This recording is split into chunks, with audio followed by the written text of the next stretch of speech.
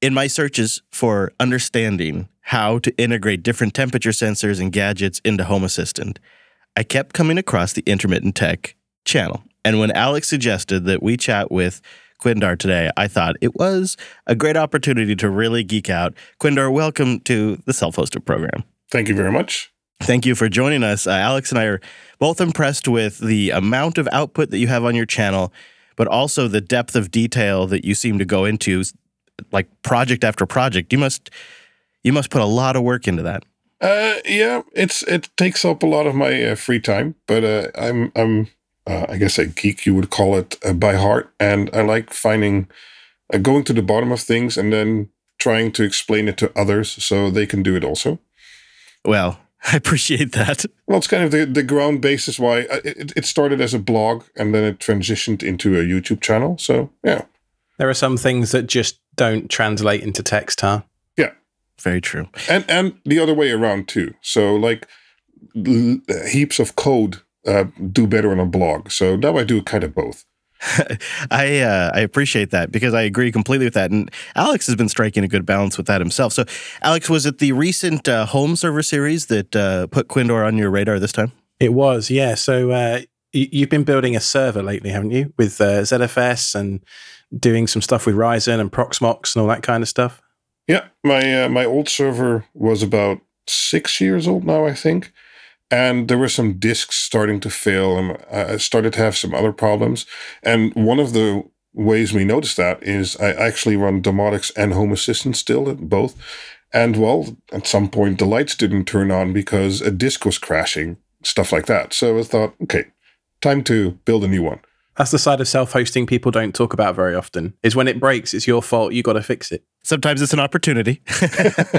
Yeah, so this server looks really sweet. It's a 100 terabyte, 10 gigabit server. That's the branding on all of your videos.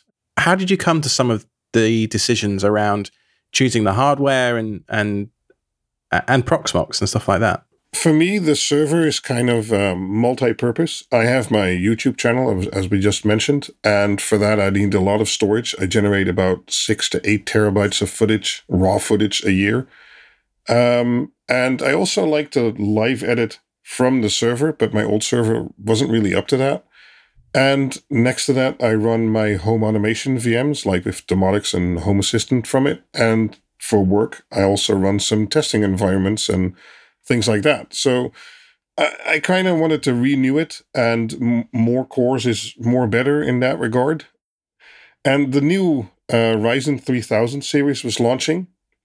So I was like, okay, let's move my old Ryzen 1700 desktop to my server platform and then buy a new Ryzen 3000 series and basically buy a new desktop, but get a new server out of it. Now, have you found the Ryzen switch? Because Intel these days, I don't know if you've seen the latest videos from like Jay's 2 Cents and Linus Tech Tips and all that, but they are beating up hard on Intel these days. Yeah, well, this kind of started during the Ryzen 1000 series. So as I said, I was one of the first guys to get it, and I did a whole series called The Road to Ryzen, getting the first 8-core, where I came from a quad-core, and Intel, well, they quickly followed with 6 and 8 cores, but now I have a 12-core, and Intel basically has nothing that can compete with it, even in the areas where they used to be better. So in IPC and power usage and stuff like that, especially the Ryzen 3000 series is just better. Yeah. I'm curious specifically which workloads you see a big improvement on. Is it encoding work? What types of CPU loads are you using that benefit? Well, take my video rendering from the Intel box I had before, and granted it was a few years old, that basically became 4 times as fast. Oh, that's wonderful. Yeah, from a 4.5 gigahertz quad core to basically a 4.5 gigahertz with higher IPC 12 core. And the CPU was about the same during that era in price. And for on the server, that's now an 8-core server. Well, like 5 years ago, that would have been ultra high end. And now it's just like, oh, it's 8 cores. That's okay. That is something, isn't it? And you said something in there that piqued my interest because it's something we've attempted to various degrees of success. you're live editing over that 10 gigabit connection you've built on that server. Mm-hmm. How is that? And did you have to do any particular tweaking to your network, your switches in general, your network card configuration to make that work? Well, it started in the design of the server, reusing a desktop platform, but wanting to have high bandwidth capabilities. You need to take a lot into account. So, for instance, a desktop platform is mostly limited in regards to PCIe bandwidth. So I did some research and made some videos about that and how to look up how many PCIe lanes there are in your motherboard and how they're distributed, and then how you should basically distribute your cards over the available PCI slots so that there won't be a bottleneck there. And after that, I run Proxmox with ZFS under it.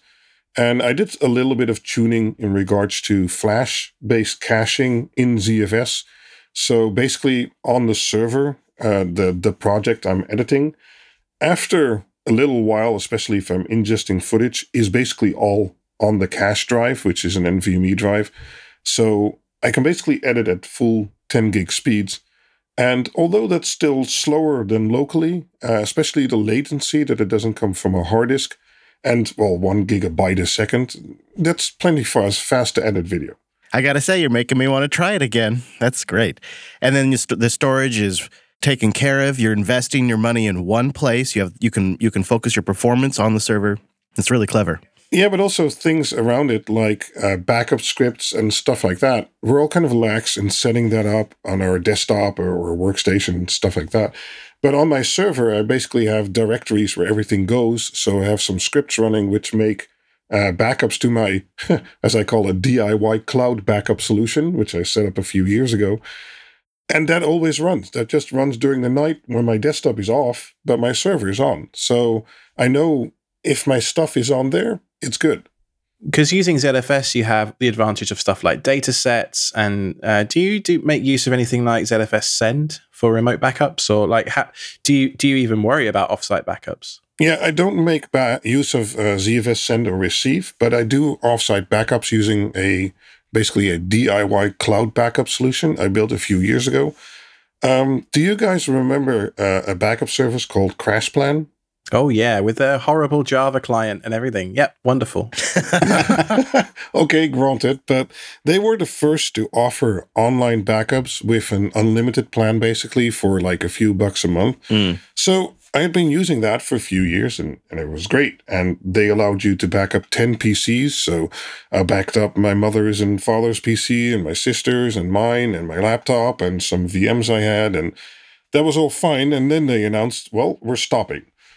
And a lot of other cloud-hosted backup solutions out there, they're limited to one client only. So let's say you have Blackplace and you have their unlimited plan. They limit you to only a single client. But I have like 8 or 10 clients which have all my data. Naturally.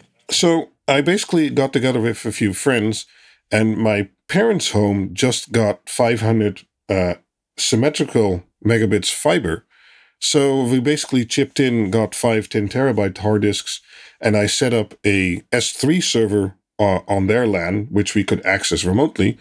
And ever since, I've been backing up to that, because it turns out if you buy 5 times 10 terabytes with like an Atom-based server and run Minio for S3, you can use all kinds of backup tools out there which talk S3. I'm currently using Restic.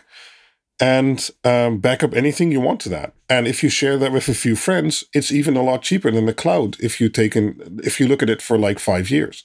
Absolutely. I love that you chose to essentially implement self-hosted S3 services simply because of the client compatibility. That's probably a similar direction I would have considered going, because you're right, you get so many good backup clients now. And even if once a year around like an annual sale, everybody goes in and you buy 1 more hard drive or 2 more hard drives to add to the mix, or whatever your plan is. Have you thought about that long term? Like, will you just continue to add disks and add 2 at a time, or what's your thoughts around long term, 5 years, like you were saying? Well, since I went the ZFS route, expandability isn't really a thing yet. So we went with 5 times 10 terabyte, which would basically be enough for the people involved for those 5 years. And just don't even have to worry about it then. No. That's going to be fine for a few years. That is fantastic. Well, going back to your new server, I don't want to spoil it because it's a series of videos and there's a lot of details in there. But something that Alex mentioned to me that I wanted to sort of not only get you to chat about here on the show, but it kind of is a great example of your attention to detail. You spent some time in this home server build specifically paying attention to the PCI lane setup. I'm not really familiar with that part of the series, so could you fill me in on those details?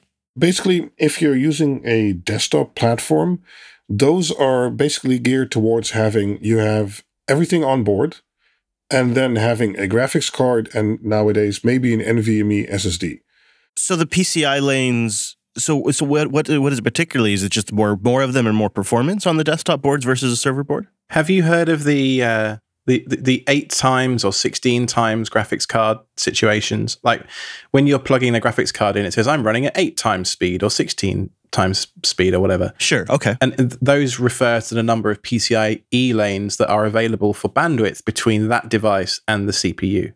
One of the nice things about Threadripper is that it has, like, I forget the exact number, but it has like 30 or it might even be 60 PCIe lanes. Yeah, Threadripper has 64, and the new generation that launched this year actually has 72. Holy crap. So like an NVMe SSD will generally have an X4 slot. So that will use 4 of your PCIe lanes, which is why it's so fast, because it's basically plugged directly into the matrix. When you're looking at a desktop platform, like Andreas says, one of the ways they save money is by not including so many PCIe lanes in the chipsets. If you do want to use your desktop chipset and platform for a server, and you want to hook up 24 drives and some NVMe cache and have 10 gigabit, you kind of need to take that into account, because just plugging all those cards into your motherboard, it might work, but it'll be very limited in regards to bandwidth you're able to get. So in my case, if I plug in my graphics cards even into a ×1 slot, my ×4 slot will get limited to ×2 instead of ×4 PCIe lanes. And that means I can only get about 5-6 gigabit over my 10 gig link instead of getting 10. And that's, of course, easily testable using network performance tools. But if this happens to your HBA, which is hooked up to your hard disks, you'll be scratching behind your ears like, why isn't this performing the way I thought it would? But yeah. Okay. Because Ryzen needs a graphics card, right? It doesn't have a built-in GPU of any description like the Intel chips might. So one of the videos Andreas shows, he literally has a GPU that's just garbage just for installing the OS, and then he pulls it out and he shows the difference between his network card running at 6 gigasecond on a X2 or X4 link, and then pulls it out, and then suddenly the extra PCIe lanes are available, and he gets the full 10 gig speed. It's actually pretty interesting to watch. That is fascinating. I love that you took the time to actually demonstrate that too. That's great. As you said, I think it's the details that the bigger YouTubers, they might build something cool, but they don't really have time to work that into videos. So I thought, like, okay, let's do a whole series about this so that people who want to do the same actually know what to take into account. Because what's your background? I've picked up in some of the episodes that you might have an enterprisey, storagey type background. I'm just curious. I've been doing enterprise storage and mainly backup focused storage and backup solutions for the past 20 years now in the bigger enterprise situation. So if you have like 500 terabyte or even a few petabyte and you want a storage solution for that or a backup solution, I'm basically your guy. So what we're doing at home is kind of cute to you, I guess. In some ways, but it also teaches me a lot of stuff. So it's a win-win for both sides, basically. And how do you square off, because in the enterprise, everything's about being highly available, which will lead into another topic shortly. How do you square off desktop hardware of, having a single power supply only and stuff like that against that kind of enterprise, let's have redundant everything? So in the enterprise, time is basically money. Mm-hmm. So if you can spend more money to not have downtime, basically, that's most often worth it. So having a dual PSU, which will cost you $600 instead of having a single one, which will cost you $200, but being down 1 hour costs you $2,000, well, that choice is easy. Mm-hmm. But at home, $2,000 for $600 for like a dual power supply is a lot of money, where $200 will work fine, except indeed if it fails. But then if it fails, I'll just run out, get a different power supply, plug it in, and I've been down maybe a day. And during that day, not $2,000 per hour were lost. So I can't really make the same judgment call. So my time is worth less money than it is in the enterprise. Yeah, it's a good rationale, and I can't argue with it. But one thing that has come up in your latest video is highly available Home Assistant. I am super interested in this, so please talk us through what that is first of all, what that means, because some people listening to this may not be familiar with what highly available means. In the enterprise, next to having redundant components on a single server, they also have a term HA, or called high availability, is that if a complete hardware box would go down, basically there's a cluster of hardware boxes which then would take over the function or VMs or guests or whatever that other box was running, and then basically start it again to make that service it was running or providing available again. So a really simple example of this in the real world would be if you only have one car, that's a single point of failure in your life, right? If your car breaks down and you can't drive it anymore, suddenly you think to yourself, well, I should have a backup car. Well, this is what we're talking about in terms of site reliability engineering here. It's a bit of a DevOpsy type topic, but it's very important in cloud architectures and that kind of thing as well. And I don't see any reason why we can't start implementing some of this stuff in our home setups, like Home Assistant and stuff like that. When you're running services in your house that you rely on to control your lighting, your heating, etc., having Home Assistant able to move between a Raspberry Pi and your server and a NUC under the stairs, so you've got 2 or 3 different devices that are capable of running that setup. You might have one that's your primary beefy, your best car or whatever, to go back to that analogy.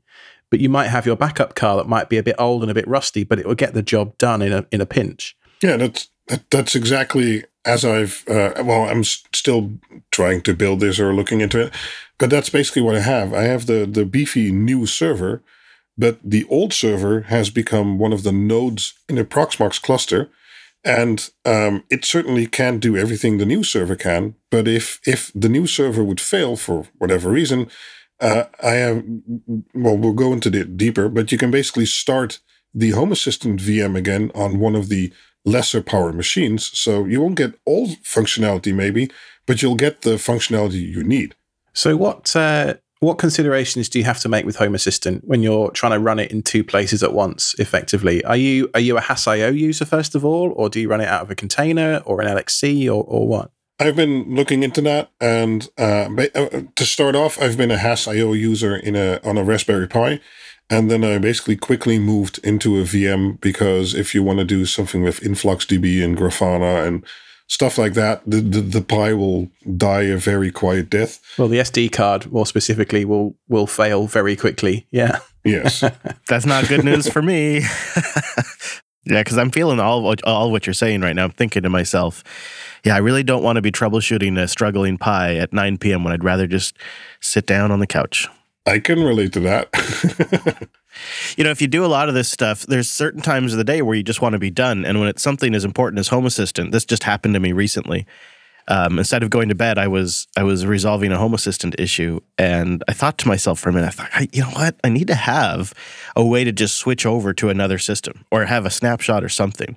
So it might sound silly to think about making your Home Assistant system highly available, but listening to the two of you, I think you both make a very compelling argument. It's making me rethink some of my setup, even though it's so new, which I just hate that.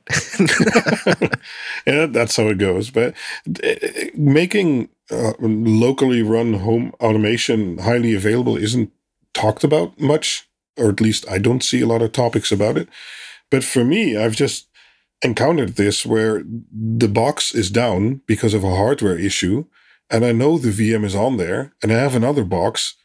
But if you don't take any precautions, you're done. And that's basically what we're talking about here.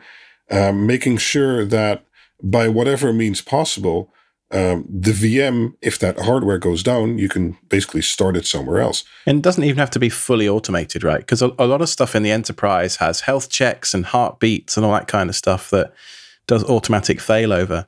But at home, this weekend, for example, I spent a bit of time with Hass.io automating snapshots and stuff like that. So I now have the tar files r-syncing from my Hass.io instance to a folder on my ZFS array. And maybe I could run a Hass.io VM on my desktop for a week whilst I wait for a part to come in or something like that, using that snapshot. So is that the kind of approach you are taking? Yes, but a bit more enterprisey, I guess you could say. So first I built a 4-node Proxmox cluster with basically hardware I had around the house. And even if you just have 2 boxes instead of 1, that's fine. You can build a Proxmox cluster with that. And then the first thing I set up was in Proxmox, a few versions back, they introduced ZFS replication. So basically, Proxmox will take a snapshot every 15 minutes of your VM and send it to the other box. And the same VM is over there. It's just turned off. Oh, that's slick. I didn't know it could do that. That could turn the recovery time into 5 minutes. That's really great. I want to make sure we chat about something before we go, because Alex and I have been getting really into LED light strips that are controlled by Home Assistant, and you have a really cool DIY project called Quinn LED. I'm not very familiar with it, but it looks like it could be right up our alley. I started this when I started building the house I'm currently living in. I wanted to have a dimmer for LED strips and LED lights. It's mainly for LED strips, which I could control using domotics at that time. And I started looking into this, and Philips Hue just became a thing. And I started looking into that. I was like, okay, I can do this in my whole house, and it's cloud connected, and then I have to pay like $20,000. I was like, that's never going to happen. How can we do this otherwise? And I started looking into this, and I basically built the Quinn LED OG, as I now call it. It was in 2015, I think. And I basically designed a PCB and a board with some custom code on an ESP8266, was an ESP01 at the time, and built a little dimmer board which integrated into domotics. Now, fast forward a few years, I've built more boards. I've built the Quinn LED Quad and Deca. That's a 4-channel and 10-channel board, which I, for instance, use for all the lighting in my home, but also in my film studio and stuff like that, because it's able to do very high PWM frequencies. And the newest board I've released is the Quinn LED Dig Uno. That's a single-channel digital LED controller, so where analog LEDs can basically only set the strip to a single color or brightness intensity, digital LEDs can do this per LED. So you can make all kinds of effects and patterns and all kinds of cool stuff. One thing that I never really considered, because the smart LEDs was the first project that got me into, I used to build my own racing drones. Well, I mean, I still do, but that got me into electronics and soldering and that kind of thing. But the first thing that got me into building my own stuff at home was LED lighting. And I've got 3 or 4 of these things around my house right now. And then I watched your video about this Dig Uno with a fuse in it and polarity protection and all the rest of it. And I'm like, oh, yeah, no, I probably should have a fuse in there, shouldn't I? The Quinn LED Dig Uno basically was like, okay, I want to do more with digital LEDs around the house. And you can just take an ESP8266 or an Arduino or something like that, hook up the pin to the LED strip, and then you can make the effects. But if you want to install this in somewhat more permanent fashion, you want it like controllable in Home Assistant, and you don't want it to burn down, or if you're hooking it up at 3 a.m. and you cross the wires the wrong way, you don't want everything to blow up. And that's basically everything I put into the Dig Uno design. So with a fuse, reverse polarity protection, there's a level shifter on there because a ESP sends out 3.3 volts and the LED strip expects 5 volts. And most of the time it works, except when it doesn't. So I kind of incorporated all that into the board for people who want to move on from the breadboard with DuPont connections, and if you wiggle it, it turns off, to a bit more permanent setup. I absolutely love, and thank you for this. I love that you have open sourced the PCB design. I just think that's so cool. I basically want it to be available for everyone. I want to talk about 2-year Convert for a few minutes. And for those of you that aren't familiar with this wonderful project, there are a bunch of smart plugs that you can buy based around the ESP8266 chip. Tekin in the US makes some, and I'm sure Andreas will fill us in on a few that are available in Europe. These things, they try and connect back to the manufacturer's data center for some reason to get their firmware updates. And so what 2-year Convert does, which there'll be a link in the show notes, is it emulates the update server on a Raspberry Pi or any other device with 2 NICs. One has to be a Wi-Fi adapter and one has to be an Ethernet. But essentially, you turn your Raspberry Pi into the update server of this company. You then flash Tasmota or whatever other firmware you want to onto these devices, and then you own them forever. It's really, really cool. And 2-year Convert is something that you've got into a fair bit, right, Andreas? About a year or 1.5 ago, a lot of 2-year based projects like light bulbs and also smart metering plugs became available for really interesting prices. These were like $10-15 a piece. And at the time, I wanted to measure some stuff in my home for power usage and things like that. And I basically want to have that data in Home Assistant so it can go to Influx and Grafana and you can do all the stuff with it.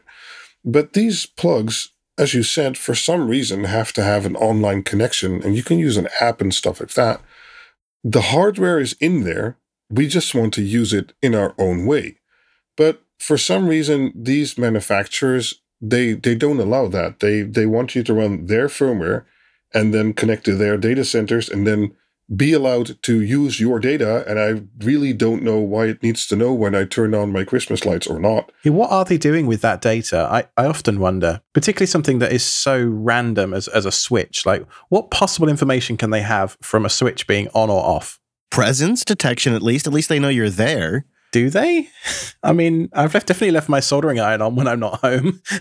I mean, there's such a big community basically liberating these kinds of devices with ESP Home and Tasmota firmware that I think, like, okay, if even one manufacturer would just give us the ability to easily do this by hitting a switch in some kind of web interface, like allow custom third-party binary, you take all responsibility, click here, it would be an instant hit with the home automation community, I think. But nobody does this. And is our data worth that much? I mean, I can't imagine it is. And there's so many motivating factors for doing it for myself.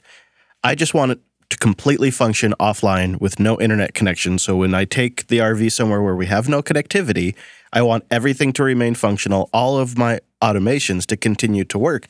I'm not as concerned about the privacy aspect, but that's number 2 on the list. Those are 2 pretty strong motivators right there. So I'm already adjusting my buying habits based on what the community seems to be able to reflash at different times when I'm purchasing. And I know more and more people are doing it, and it reminds me of the bad old days with cheap routers. DDWRT. Yeah. Yeah, it's just like that all over again. Only more of them and of different varying quality now. There is a fun Twitter account that I like to follow called the Internet of Shit. And this talks about how the Internet of Things is it's vulnerable to quite a few things and it isn't always updated and that kind of stuff. It's pretty funny. Well, and to Andreas's point a little bit more, why do all of these companies want to be cloud companies with infrastructure and vulnerabilities and services to maintain and APIs to update? Why does a smart plug manufacturer want to even get in that game? Planned obsolescence, Chris. You think it is? Planned? It could be. That's obvious. That's a little conspiracy bacon, Alex. Well, yeah, think about it, right? If you're a hardware manufacturer and you're selling what's essentially a $1 or $2 circuit board wrapped up in, let's say, another $2 or $3 worth of plastic, and then you've got to get an FCC rating and all that kind of stuff. Like, there isn't going to be much money to be made, I wouldn't have thought, on a $10 smart plug. Like, the margins are going to be quite small.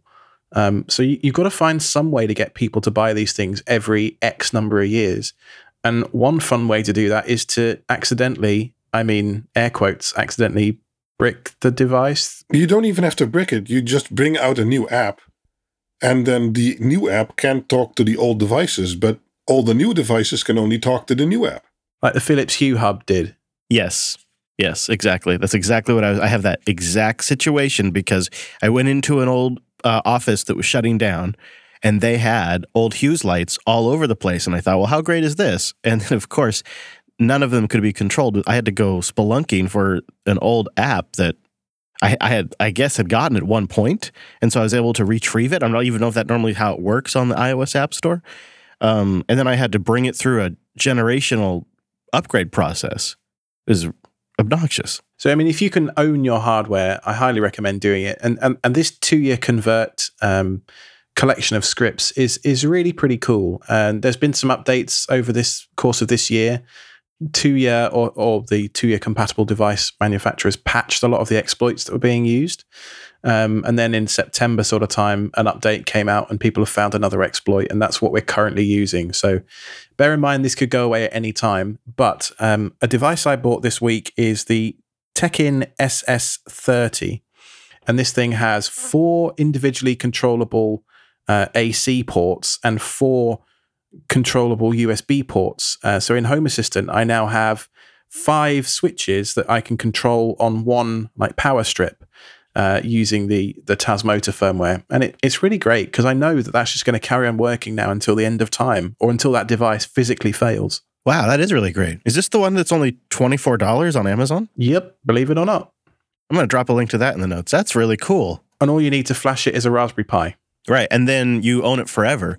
And they may not make that device forever, or they may patch that vulnerability, but that one, now that you own it, it's good. And if you were to buy a couple at a time, you could just kind of set up a production chain and just flash a few of them and get it over with. And the thing that Home Assistant enables is now that you can use Hue and your own flashed plugs and all kinds of stuff from all kinds of brands and basically connect it all together as long as you can get it into Home Assistant. And it does that with a lot of cloud-enabled stuff too, but getting it in there native with Tasmota or ESP Home is just, it makes it work so flawlessly every time. Mm-hmm. Yeah, I really do appreciate that aspect of Home Assistant because it means that some of these old IoT devices aren't throwaways. Home Assistant doesn't care that these Hue bulbs that I got have old firmware on them. It still controls them just fine. Every now and then they pop offline. It's a little obnoxious, but it's so great at the same time to have 3 or 4 different vendors' products all controlled locally by one piece of software. But the key thing that I've found is now I shop with Home Assistant compatibility in mind. That's where I start. Or reflashability for that, but yeah. Right. Yep. A good point. That's another way to look at it. That's basically why I started. One of the reasons I designed my own hardware and dimmers and boards and stuff like that. It's all geared to being controlled with Home Assistant. Now it's an ESP, so you can run anything you want on it.